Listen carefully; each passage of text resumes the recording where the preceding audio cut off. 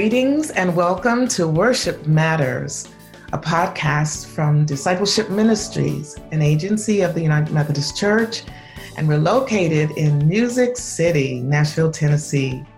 This podcast deals with the intricacies of planning worship each week. I'm Cynthia Wilson, the Worship Executive and Director of Liturgical Resources. I'm Derek Weber, the Director of Preaching Ministries. I'm Diana Sanchez-Bouchon, the Director of Music Ministries.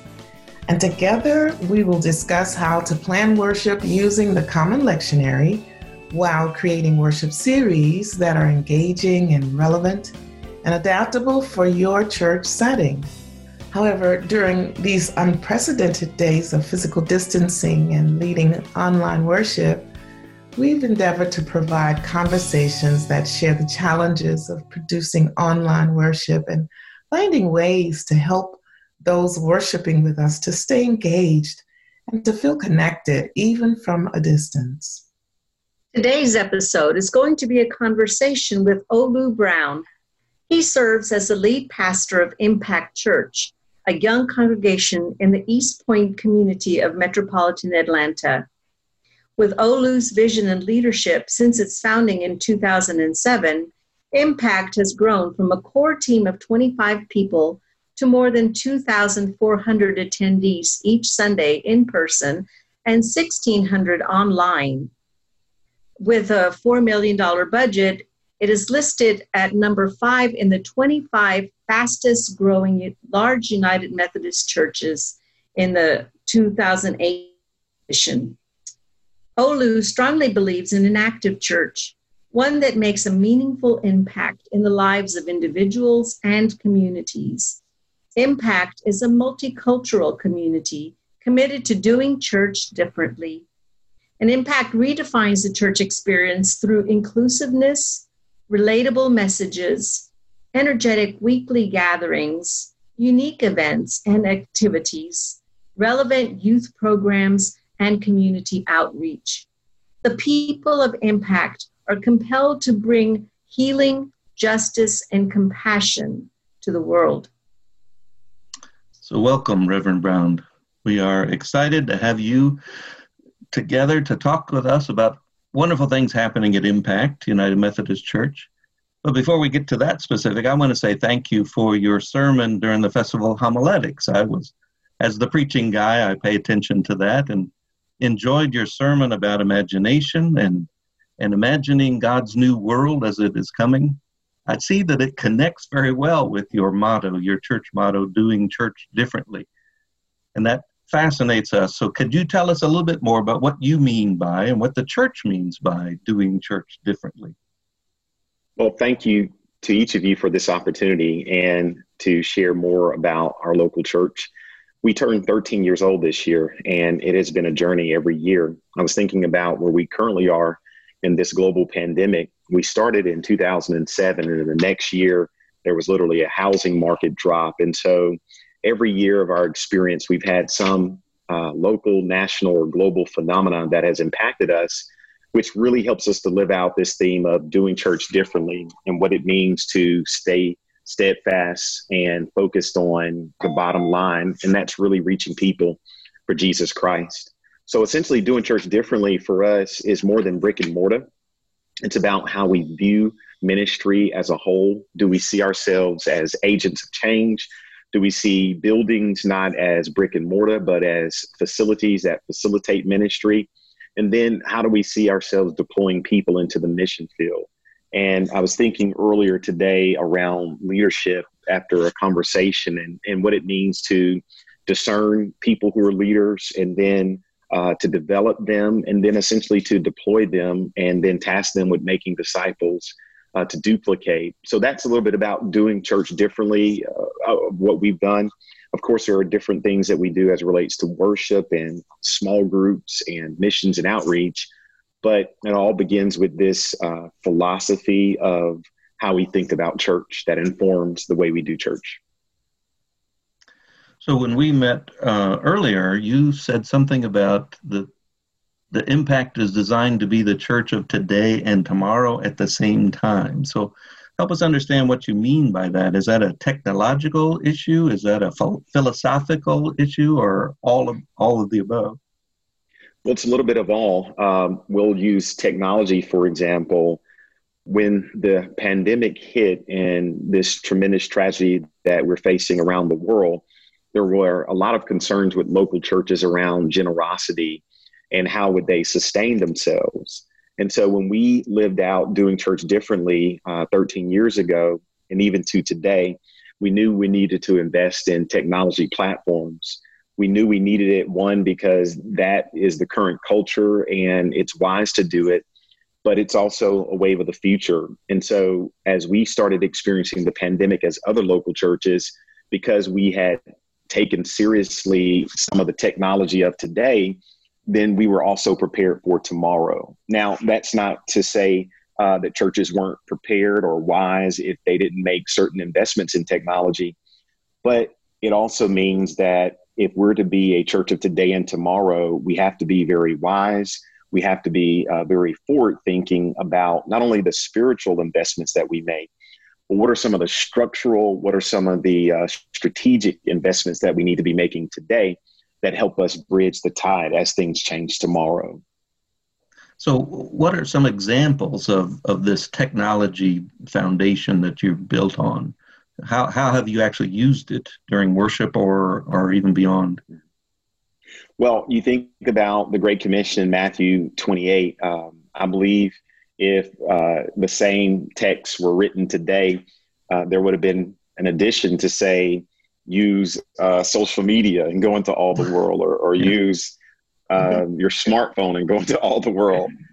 And so what we believe to be the Great Commission is facilitated in part, not only through people, but also technology that's available.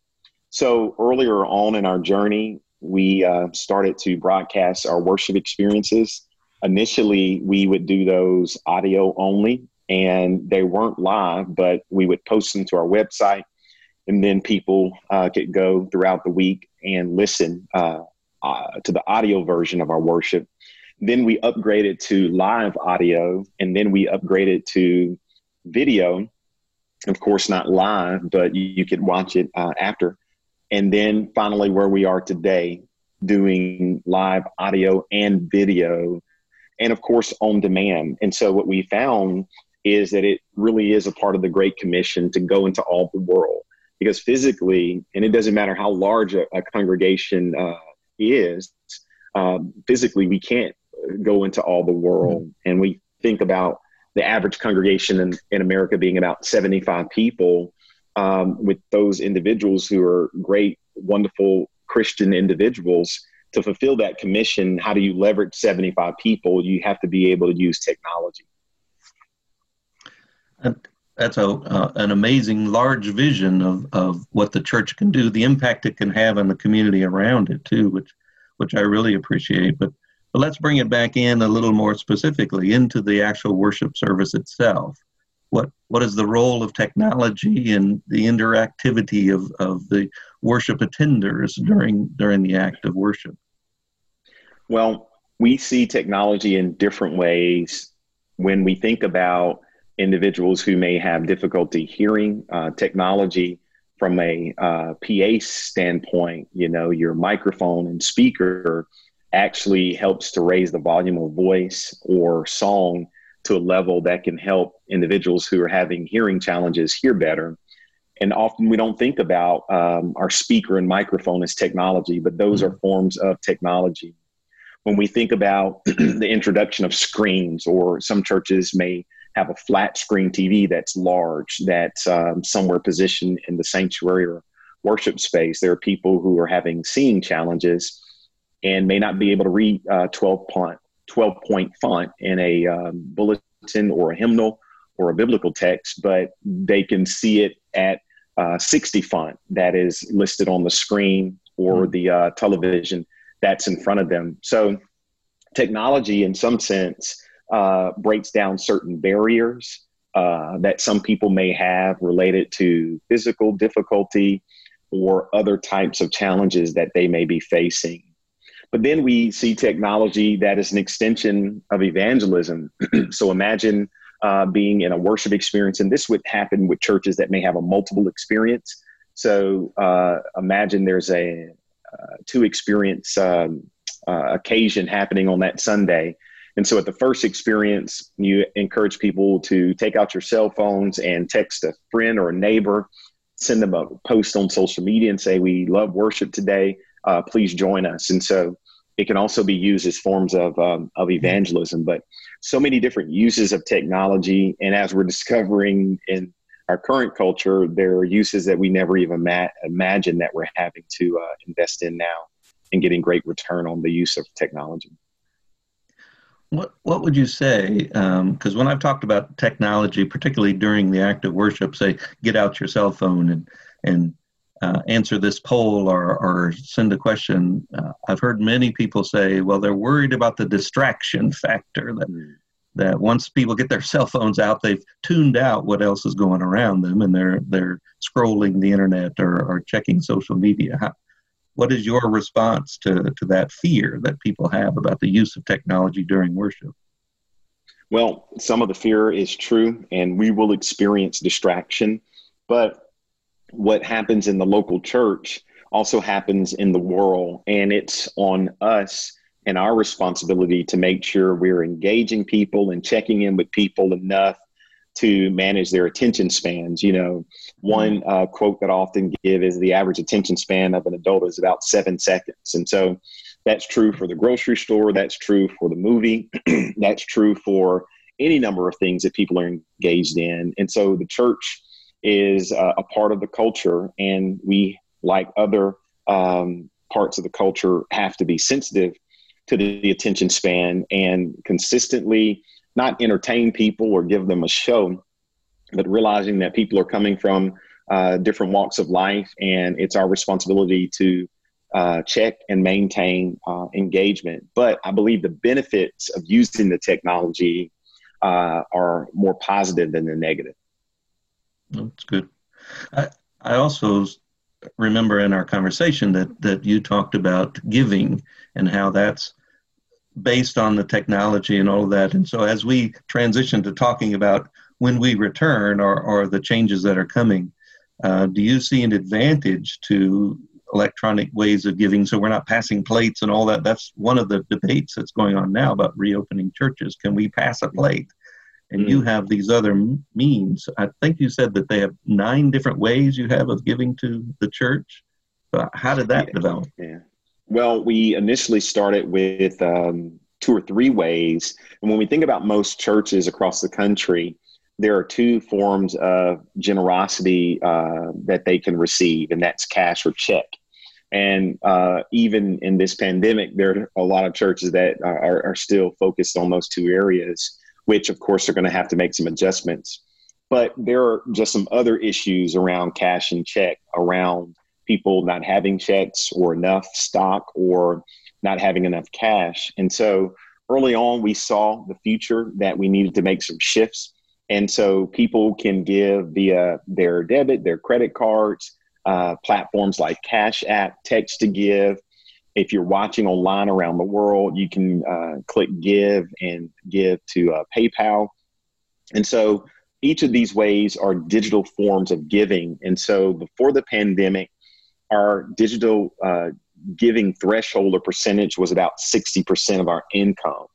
So now I'm sure it's roughly 90%, although people still mail in generosity to the church. And we value and appreciate all forms of generosity, but we realize that in light of this pandemic and just the way the world is headed, we have to focus more on the digital platforms and encourage those. Sometimes folks will say, well, we have older adults, but helping them to feel more comfortable with those forms of giving. You can do tutorials, you can do training, coaching, but this is the wave, not of the future, but it is our now. And I tell churches often, it's not that people don't have generosity to give, it's that we're not prepared to receive it.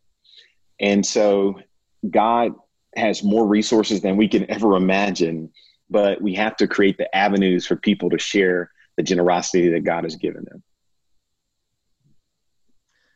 And so what I hear from you is that a lot of what you have planned for has been very helpful during this time. And so how do you feel you maintain the discipleship of the congregation? Are people still being connected and being raised up in their faith, being built up as the body? And what are the primary means that you have seen during this time? Well, I've been telling our team we're actually going to come out of this pandemic stronger than when we entered into the pandemic, and stronger in a lot of different ways. But one of the most significant ways is as it relates to our connection to each other. And so when we think about technology, again, there is this high tech and low tech. And so often our conversation is about high tech, but we've seen in this pandemic, there's been a reintroduction of low tech technology, meaning picking up a telephone and actually calling someone. And so we've had great benefit from that. We've heard from our impactors, some congregations would say members. We received a phone call. Thank you so much. But it's really been an opportunity to engage lay people to be the ministry of Jesus Christ. And so those are examples. We've kept people engaged. Of course, not being able to go face-to-face to a hospital. Some of those calls may be virtual video, or it may be audio. Staying connected with individuals, praying with them. Even there are times when there are support sessions that happen virtually. We also have a monthly support session that we host with different subjects. May is mental health awareness. And so that was our support session. And even this Sunday for the sermon, we'll speak towards mental health awareness. We also have small groups that meet, and those meet virtually. And we had, I believe, 25 of those that launched this past week, 20 to 25 of those. And they range from a number of subjects, but they're primarily taught by lay people. We call them hosts. Our clergy team, we're in the minority as it relates to hosting. I'm hosting one.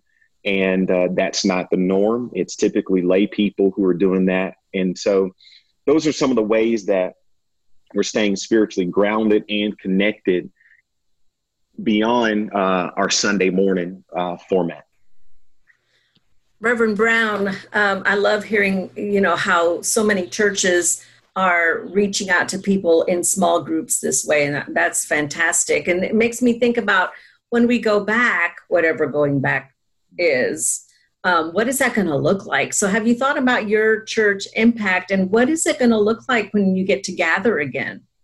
And those are some of the things that we're working through now. We've discovered we can do a lot more with less. And so one of the things that's going to happen when we go back is a mental shift and a behavior shift. There were some things that we put emphasis on and invested in historically that we're discovering weren't as vital as we thought they were. And so there's a shift in the way we do ministry and go back. So a second change will be in the way we connect physically with people, in particular as it relates to children, youth ministries, and adult ministries. And so what does it look like to practice some sense of social distancing, but yet be face-to-face? And so there are a lot of different connection points that we've got to think through.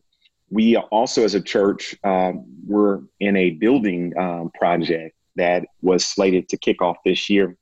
And so now as we have conversations with the architect, there are going to be some different conversations that we have related to space use and how we can utilize this space differently than we would have pre-COVID-19.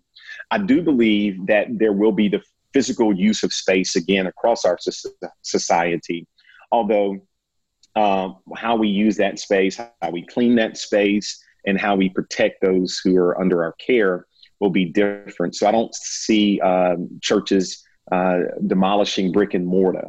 I think those that will be building will build differently, and those who have existing will utilize those spaces differently. So those are some of the things that I'm seeing that will adjust when things return to whatever they are.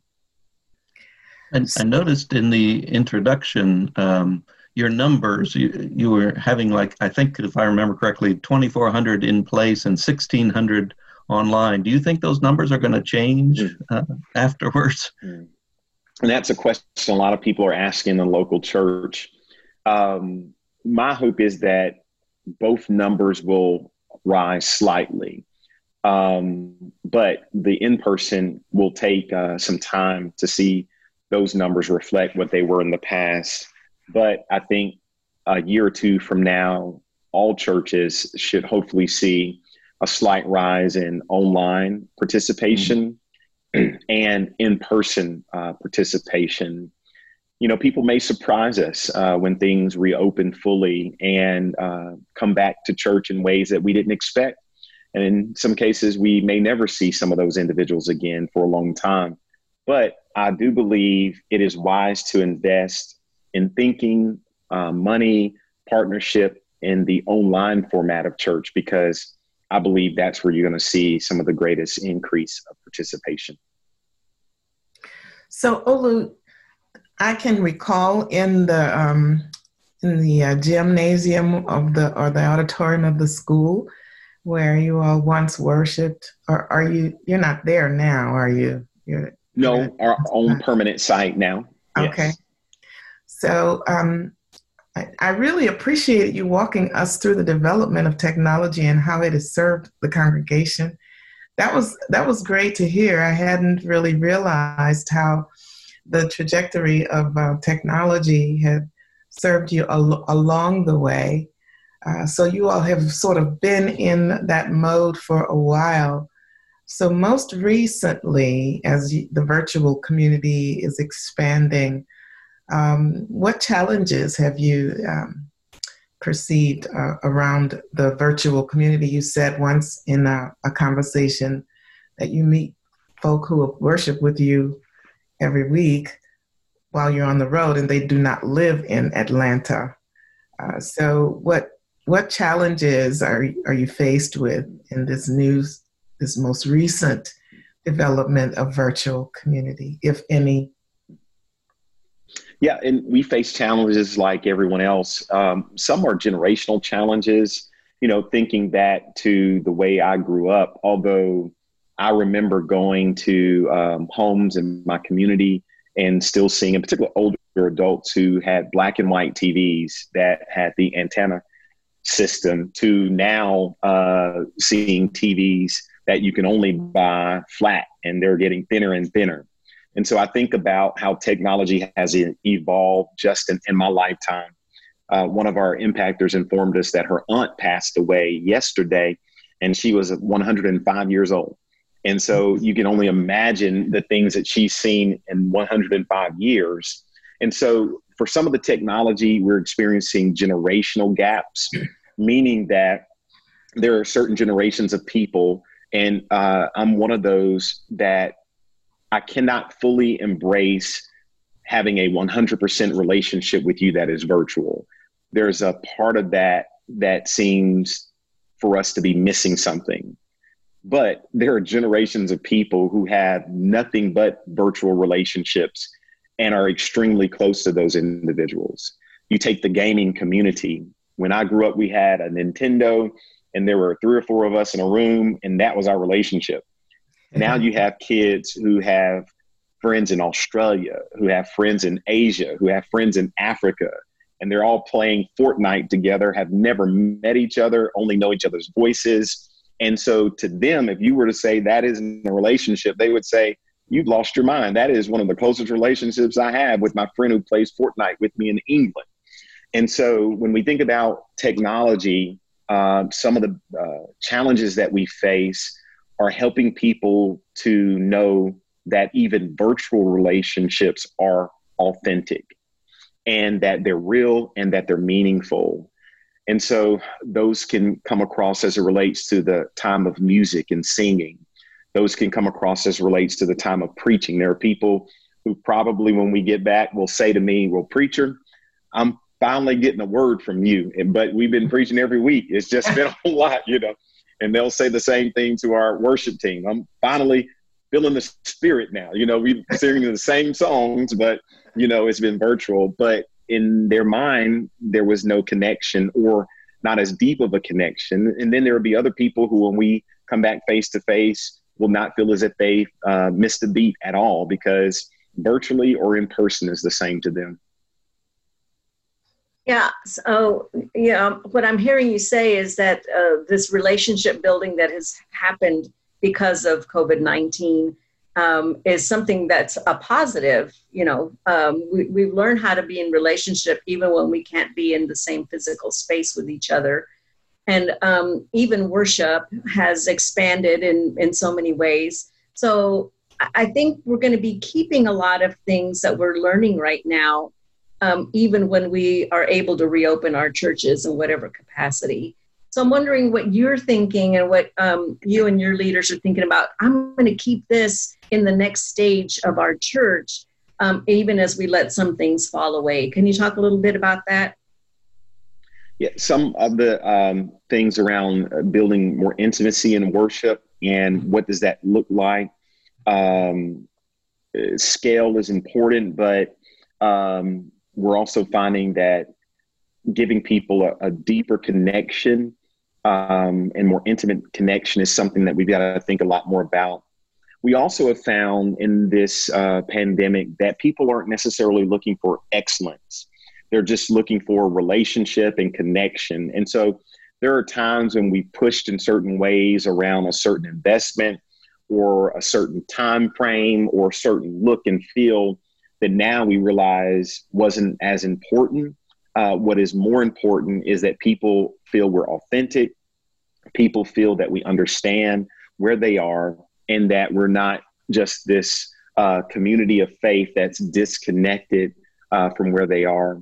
We also will likely keep more of the low-tech opportunities of calling individuals and checking in with them and involving more of our congregation in that responsibility to really make sure people are okay and not just assume that they're okay because you see them once a week or a couple of times a month on Sunday. But what does it look like to be deeply engaged in people's lives throughout the week? So, Olu, we are so grateful that you have taken time out of your busy schedule to come and hang out with us in this podcast. Some people may be hearing your voice for the very first time or hearing about Impact Church for the very first time.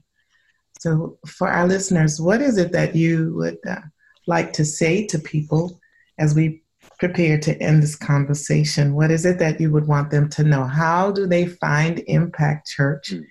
How do they contact the church, the ministries? How do they find out more about this phenomenal ministry?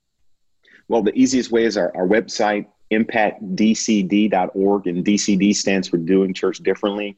Of course, you can find us on social media, Olu Brown on social media as well. And we would love to connect with you virtually or as things reopen in person.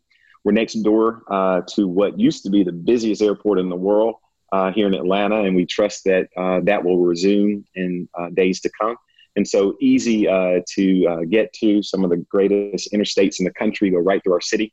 And so we love to connect and fellowship and grow together. And my word of encouragement to folks who are listening is be encouraged and continue to trust in God. Proverbs 3, 5, and 7. Trust in the Lord with all your heart. Lean not on your own understanding, but in all your ways acknowledge God, and God will direct your path. And trust in yourself that you are the right leader for this moment and for this time, and that we will come through this pandemic stronger, wiser, and better than ever. Amen. Amen. Now, I have to ask this last question, having lived near the Hartsfield Airport. I hope you have a great acoustician on your building project with planes flying over the air as you're trying to worship and record. Yes. And thankfully, we're not directly in the flight plan. And so we have done well with that since we moved into that property a few years ago. But there are parts of Atlanta area where it is a noticeable noise that you hear quite consistently. Mm-hmm, mm-hmm. Well, God bless you. God bless the community that you serve. And we want you to know that we are thinking about and praying for your ministry as you continue to impact the world. Friends, we are so thankful for you joining us today. We hope that this conversation has been helpful to you. Remember that you can find more information about the United Methodist Church's Discipleship Ministries area at umcdiscipleship.org. So until next time, we'll be praying for you, and we'll be praying with you and your congregation. May God continue to bless your worship ministry as you make disciples for the transformation of the world. This podcast has been a production of Discipleship Ministries, an agency of the United Methodist Church. Visit all our podcasts at podcasts.umcdiscipleship.org.